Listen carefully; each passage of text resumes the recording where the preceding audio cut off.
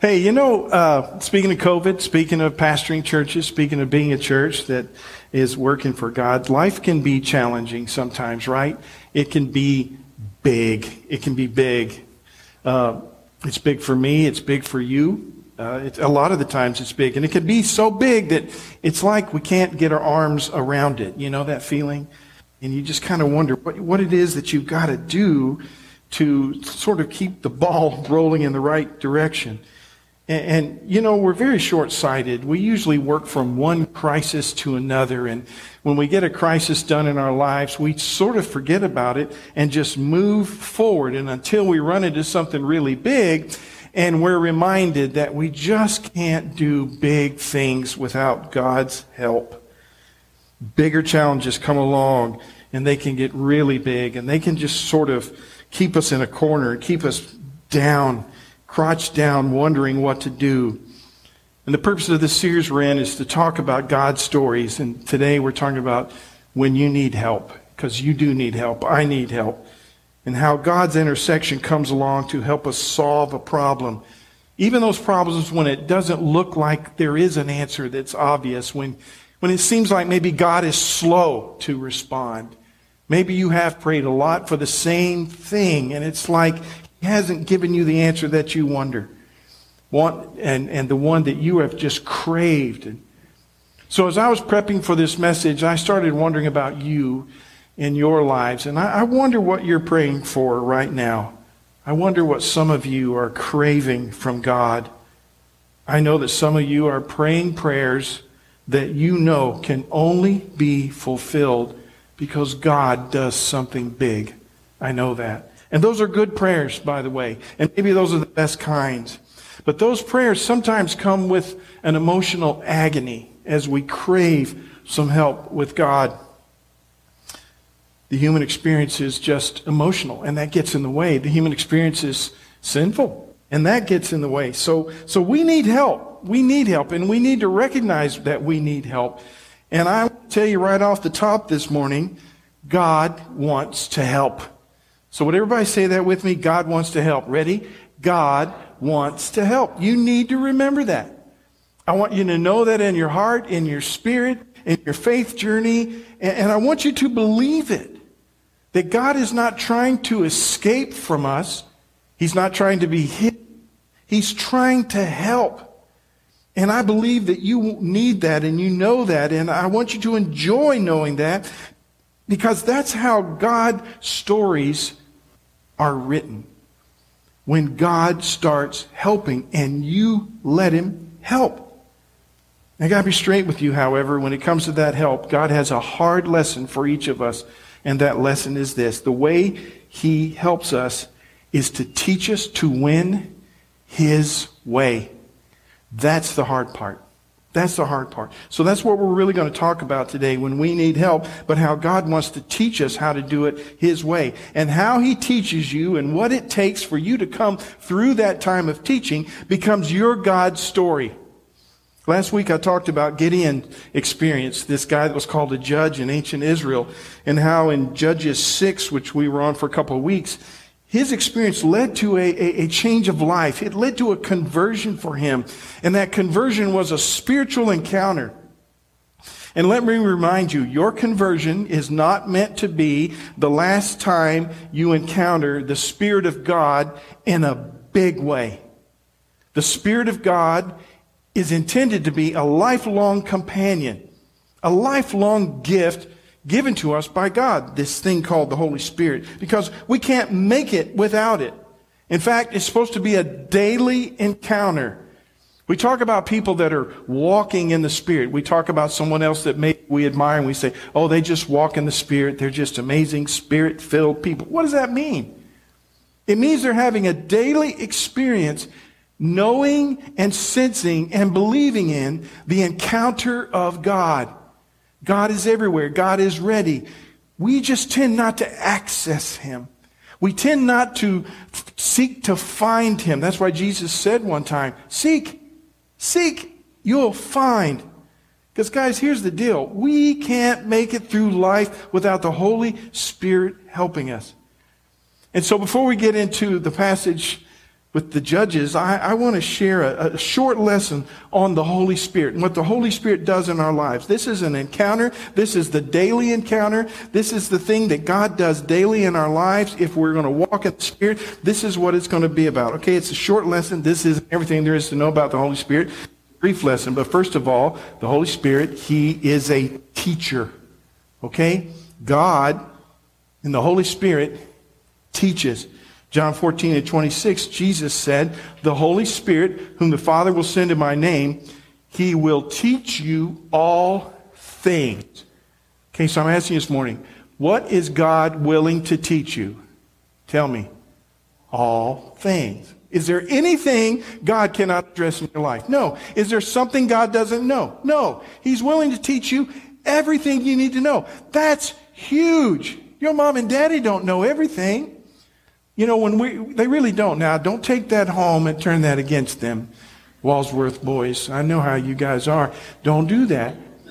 Don't be saying the preacher said you don't know everything, and I'll lose my job. But I'm telling you, we're limited by our humanness. God is not limited. He is limitless. And He knows all things. And so the reason that Jesus could say He'll teach you all things is because God is the source of all things. And it's huge. God is a teacher. God taught Gideon in the story we're going to read today, and God teaches you. Secondly, He is a reminder. Okay? He is a reminder. John 14:26, again, the Holy Spirit whom the Father will send in my name, He will teach you all things and bring to your remembrance all that I have said to you. Okay? Simple stuff, but this is what it means to walk in a daily experience with the Holy Spirit. He teaches you things, and then He reminds you of things. He reminds you so that you can absorb it, and you can learn it, and it can go into your soul. And this is how and why He's called a helper to us in the Scripture, an advocate, a counselor. John 14, I will ask the Father, and He will give you another advocate, help you and be with you forever. The Spirit of truth. This is so good. This is so good. This word advocate that's in my version of the Bible I'm using today, the NIV, it comes from a Greek word that can be translated a number of different ways. And it can be hard to get the right word in Scripture sometimes, just one word to give us the full meaning of what God was trying to say. But this word means helper, friend, partner, attorney, advocate. Those are all the things the Holy Spirit is. He's an advocate for you. This is huge. So He's a teacher and a counselor and a guide and an advocate for you spiritually. The Holy Spirit's a built-in source of wise teaching, all-knowing counsel for you. Nothing He doesn't know. And He reveals things to us. He helps us see the truth, helps us understand it, helps us get it. And then He reminds us of what we got. That's what the Holy Spirit does. And this allows it to get built into your soul. If you're just starting your faith journey, your soul may be needing to just grow and learn and absorb. But if you've been walking in faith for a while, it's possible God has taught you some lessons, and you remember those. And the Holy Spirit brings to mind what He taught you, and you stand on those lessons and you gain peace from that. He helps you remember what He's done for you. I love this so much. All this happens behind the scenes of your soul. Thirdly, He's an empowerer, okay? Acts 1:8 says you'll receive power when the Holy Spirit comes on you, and you'll be my witnesses. Again, the words of Jesus, power. Power is what? It's not a mystery word there. It means power, ability, energy, strength, electricity to witness and serve God outrageously. You can't do it on your own. God knows that, so He sends you a source of power in the Holy Spirit. We need His help. This is how He helps. And this help is important because we can be weak. Romans 8:26. The Spirit helps us in our weakness. So when you pray, when you hunger, when you seek the Holy Spirit to guide you, teach you, remind you, advocate for you, guess what He's going to do? He's going to do that. And it's going to give you a surge of spiritual strength and experience. I love it. Hear that. You may be weak in your spirit, but through God you become strong. So keep all that in mind, that really short sermon on the Holy Spirit there, as we read about Gideon's story in Judges chapter 7.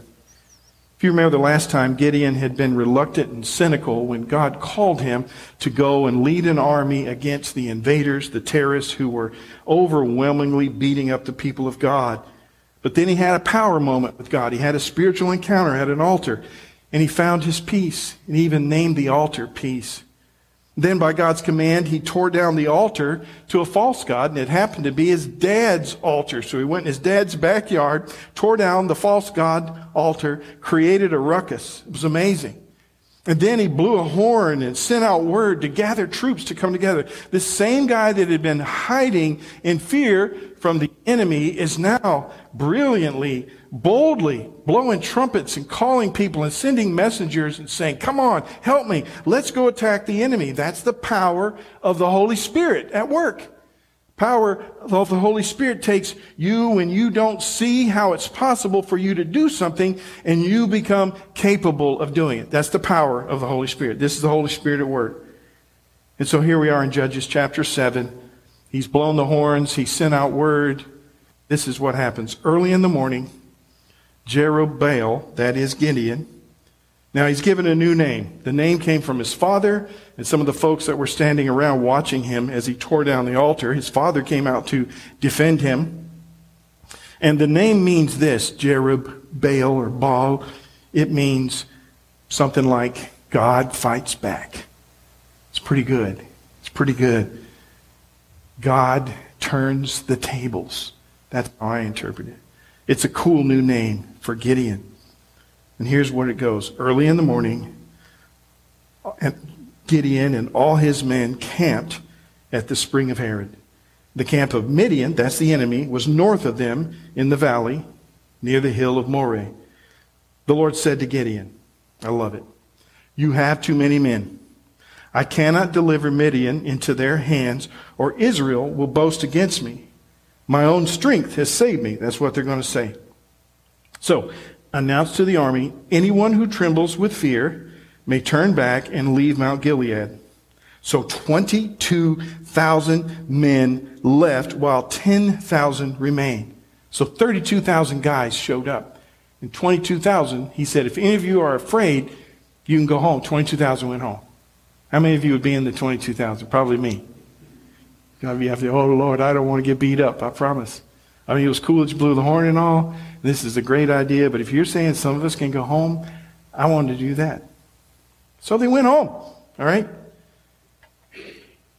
Then the Lord said to Gideon, there are still too many men.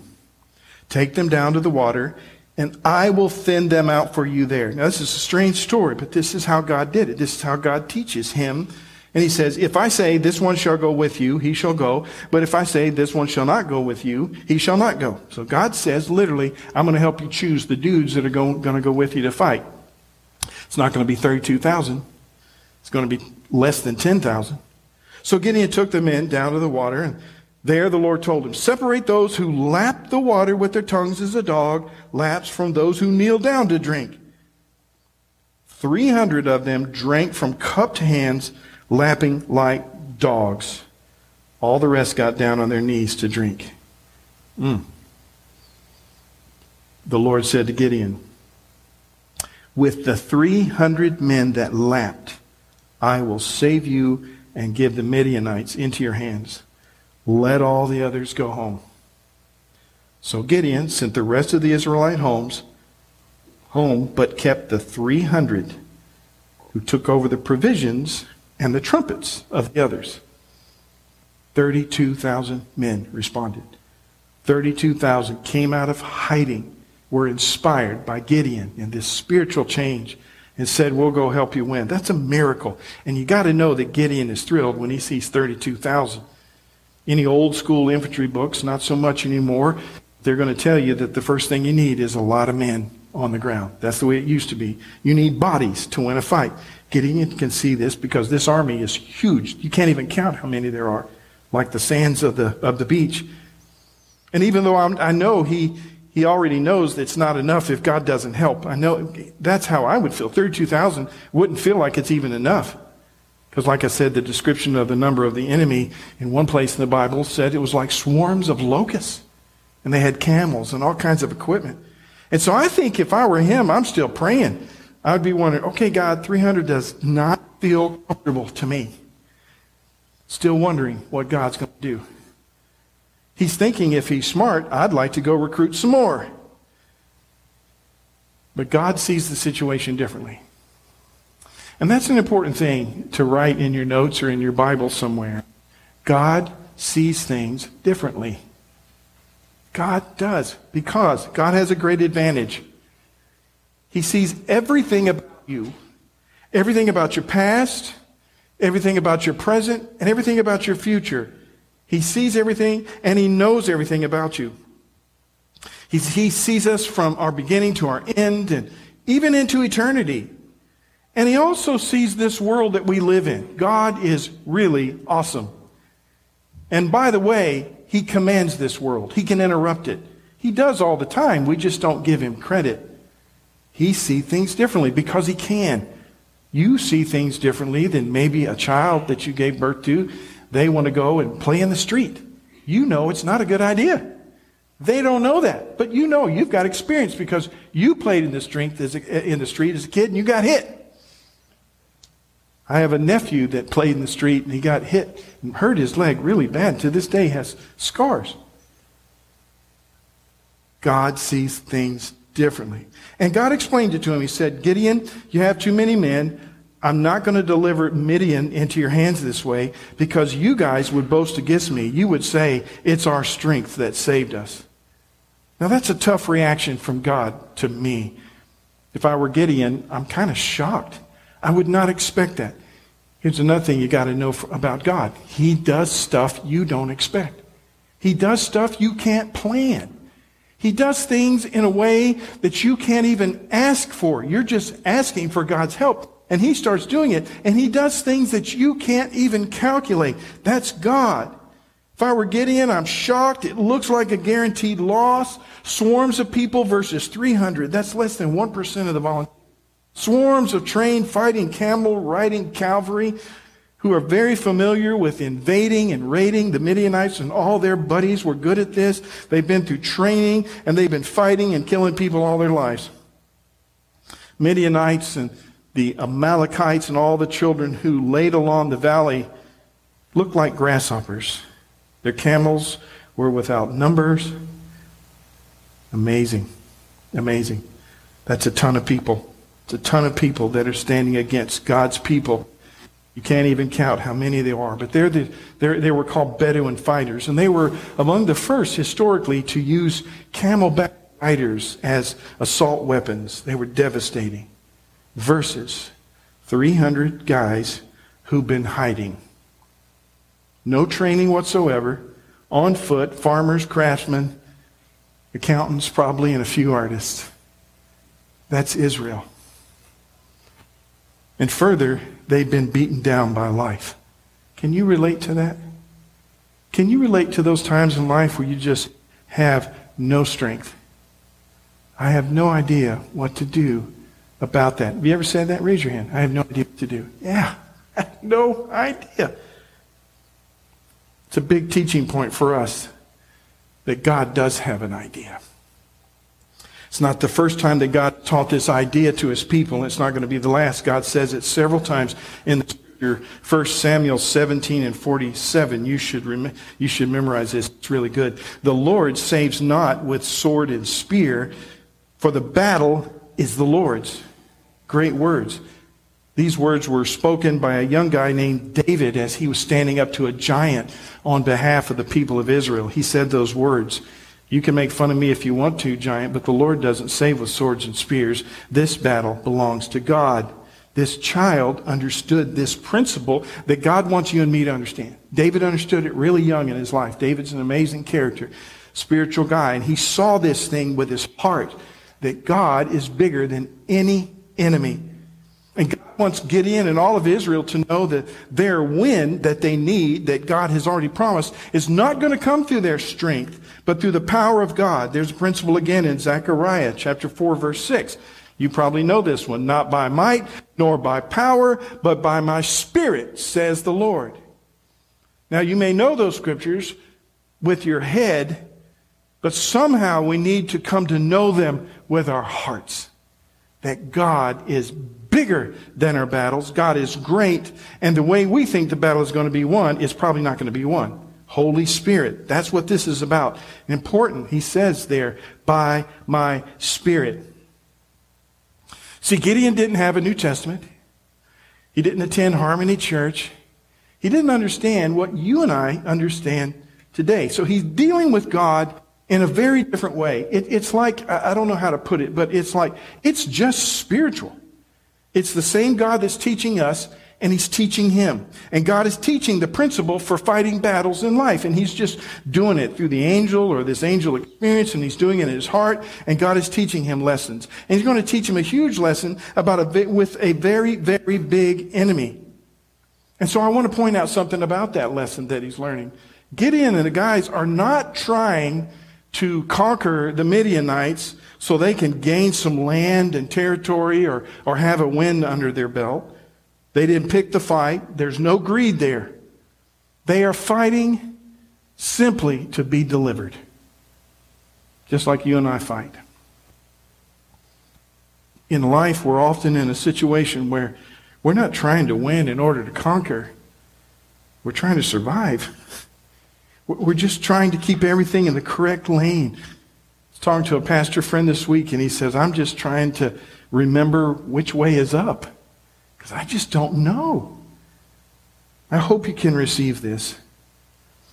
God knows all that about you. He knows it. He knows that you need to be delivered. He knows that you're weak. He knows that it's been hard. He knows there are moments that are exceptionally hard. God knows that. And God also knows that you have an enemy.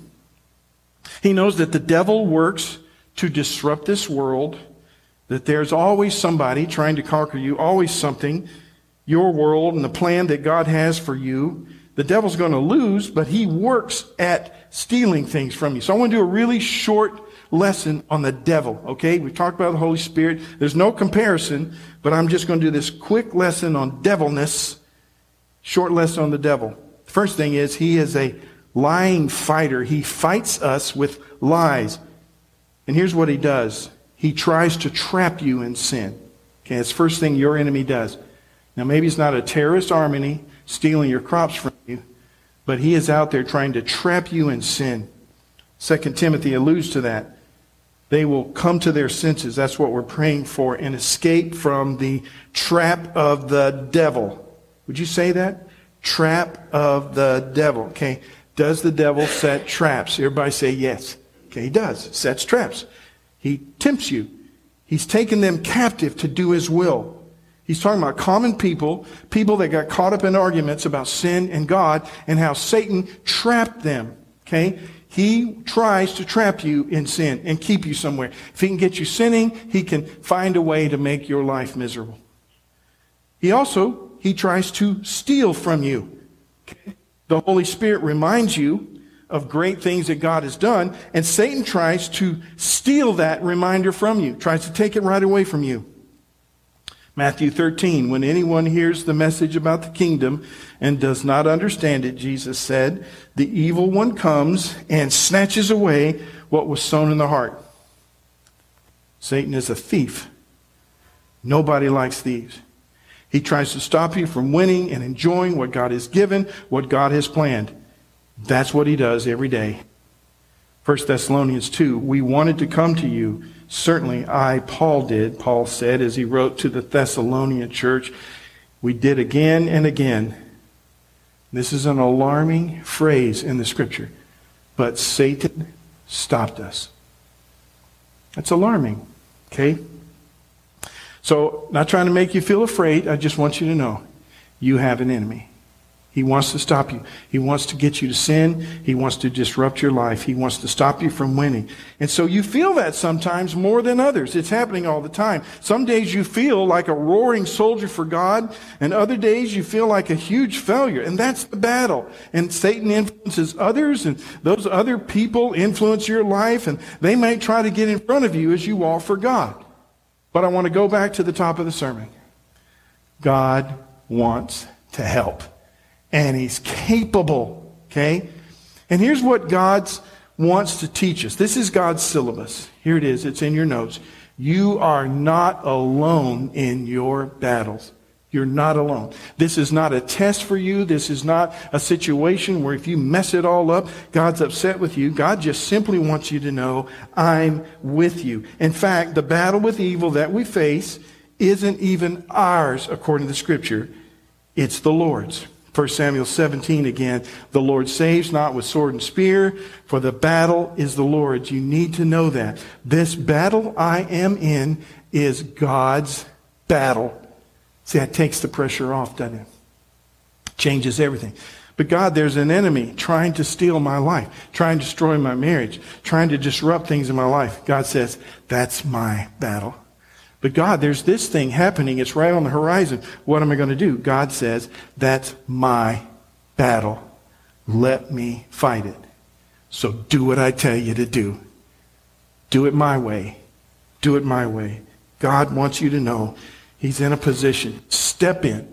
Step up in your life. And you're not to fight the battles against sin and destruction. God fights. And so with Gideon, we see this wonderful, bizarre tale unfold.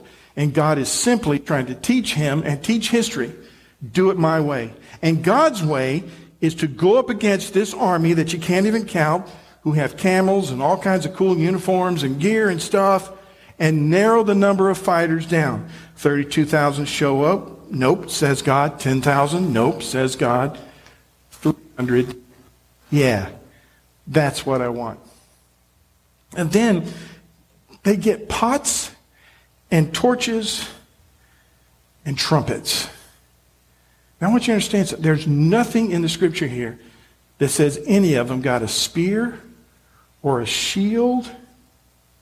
They got a torch, a pot to cover the torch, and trumpets. God's sending them out there to attack this army. And they look like a bunch of band nerds. They're trumpet players. They can sidestep and march backwards, dance a little bit, play the B-flat concert scale. They don't have any guns. God says, take your trumpet. Wow. Interesting. No weapons. That's okay with God. Because once again, God wants to teach you to win God's way. He wants Gideon and all of Israel to get it. They must depend on God. That's the lesson we got to learn, guys. He wants you to know the same thing. Winning God's way in life means depending on Him, depending on God. And when He intersects in our lives to lead us to a win, He's going to do it His way. And it's the right way. There's no other way to win a spiritual battle because you're not capable of it anyway. And so Gideon, now with this force of 300 men, prepares to attack the Midianites. And here's what happens. Judges 7, verse 16. Scripture says, dividing the 300 men into 3 companies, that's 100 each, he placed trumpets and empty jars in the hands of all the men with torches inside the jars. God says, give me 3 of your best men, 3 of your best band students, and we're going to whip them. And here's how we're going to do it. We're going to do it with surprise. And I'm telling you, when this thing unfolds, the army of the enemy had no idea what hit him. So he says this, watch me, follow my lead. Suddenly he's a leader. He's not a guy hiding out that's being reluctant. He's leading. He's saying, watch me, follow my lead. When I get to the edge of the camp, do exactly as I do. Okay, there's a whole sermon right there. When I and all who are with me blow our trumpets, then from all around the camp, blow yours and shout for the Lord and for Gideon. Imagine. Gideon and 100 men with him reached the edge of the camp at the beginning of the middle watch, just after they have changed guards. They blew their trumpets. They broke the jars that were in their hands. The 3 companies blew the trumpets, smashed the jars, grasping the torches in their left hands. It's dark, it's scary. And holding in their right hands the trumpets they were to blow, and they shouted, "A sword for the Lord and for Gideon." And while each man held his position around the camp, all the Midianites ran, and the Bible says, crying out as they fled. So all these tough terrorist dudes are crying. They're afraid. They're running. They've been surprised. They don't have any clue. They had no idea that something so strategic and amazing could happen. And when the 300 trumpets sounded, see, I love this, being a band guy. I just love that God took a band and won a battle like this. And these horns start blowing. And the Lord, and I'm sure they had all kinds of harm. I don't know. The Lord caused the men throughout the camp to turn on each other with their swords. And so they started killing themselves. The army fled as far as the border. And then Israelites from Naphtali and Asher and Manasseh were called out, and they pursued the Midianites. It's a great story, okay? And I believe it happened. And here's the deal. God's way means a lot of things for us. It can feel strange. It can feel uncomfortable. But there's something else to understand about God's way. There's 2 principles. I think they're very important. The enemy is not as strong as he appears. You need to remember that. Satan comes to you lying. Situations come to you that appear devastating. But God's way means understanding, first of all, that no enemy is too big for God. 0. No enemy too big. Big, tough army, amazing, frightening to behold, sands of the seaside in number. But when frightened, they freak out like kids. They attack each other. They look like stooges crying, and they run home to their moms. They turn on each other, and they start killing themselves. Here's the deal. Nobody's bigger than God. Nothing in life is bigger than your God. Bigger than you maybe. Not bigger than God. So if we're going to come to understand that God is on our side, this is something we need to learn to enjoy. Because here's another point. You need to take this in your hearts today. You are not as weak as you think. Paul said something astonishing in 2 Corinthians chapter 12, verse 10. This scripture always gets me. Paul said, "For Christ's sake, I delight in weaknesses, in insults, in hardships, in persecutions, in difficulties. For when I am weak, then I am strong." That is so good. Paul is coming to understand that the way to be strong with God is to be weak before Him. He says this because he learned about this. He learned that God shines in our weaknesses when we learn to let God fight the battles and do it His way. I mean, you may look around you and recognize all the things you've done to make yourself powerful. You're not powerful to God. God knows everything about you. He knows your weaknesses. And here's the point. God wins with our weaknesses. It's a thought I want you to ponder. Gideon was small in number anyway. 32,000 men couldn't win that battle. Not really, not conventionally. So God took their weakness and made them even smaller.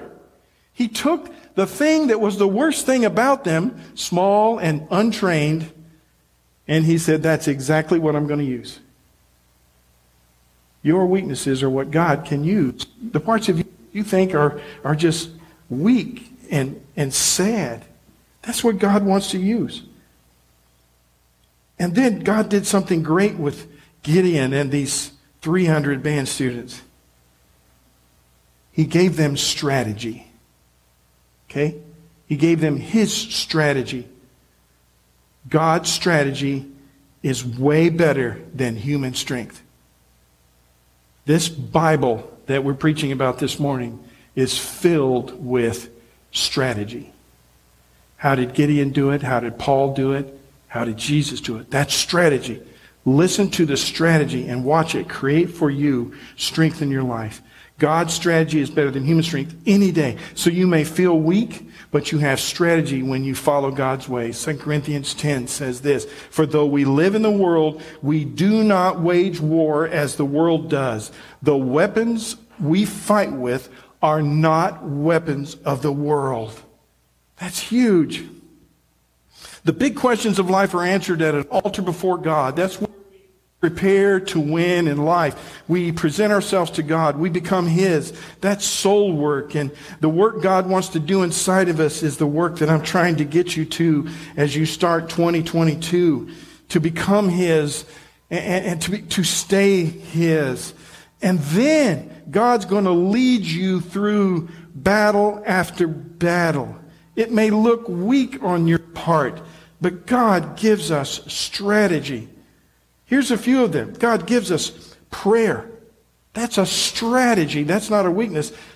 He gives you Holy Spirit fire and power. I pray for the power of the Holy Spirit every Sunday morning when I'm in this room, because I know that without the power of the Holy Spirit, my words are empty. They're just nothing without God to light them up in your heart. Brothers and sisters who pray with me, that's strategy. The promises of God wrapped up in Jesus who loved you more than you can even understand. That's strategy, and all that is yours if you're a believer today. So guys, I want to leave you with this morning. We do engage in battles in life. They're all the time. You've got some you're going through now. Some of them are really hard. Those of you that are online this morning, you count. You're going through things, and maybe you're online this morning because you're facing a very difficult time. You're engaged in something. But I want you to know something. We engage in the battle in a position of predetermined victory if we seek to win God's way. Before the attack ever happened, before God sent Gideon out there, God told Gideon they had already won. 1 John 4:4 says this, "You, dear children, are from God and have overcome them, because the one who is in you is greater than the one who is in the world." You are stronger than you believe. The enemy is not as strong as he thinks or as you think. God has said, if you'll follow me, you've won already. Please receive that. Please listen to that. Making decisions, trying to get through the school day, trying to figure out how to accomplish things. You know, it's one thing to be praying for God to bless you as you go buy groceries. It's another thing to be praying for God to save your marriage. It's another thing to be praying, God, heal my body. Help me lead my family. You know, God bless this day. That's a cool prayer. It's another thing to say, let me be a bright example where I work. Those are the battles that we face, and God says, those are all mine too, including going to the grocery store, because He's with you everywhere. He's an amazing God. You just got to believe it. If you'll believe it and you'll let it happen, there'll be some fire start breathing in your heart. You'll look different to other people. You'll start tearing down some altars to false gods. Maybe there's some in your life that you need to tear down. Never know. Holy Spirit will guide you. That's the good part. He's a teacher to us. So lean on Him today. Would you bow your heads? Father, this morning we're unbelievably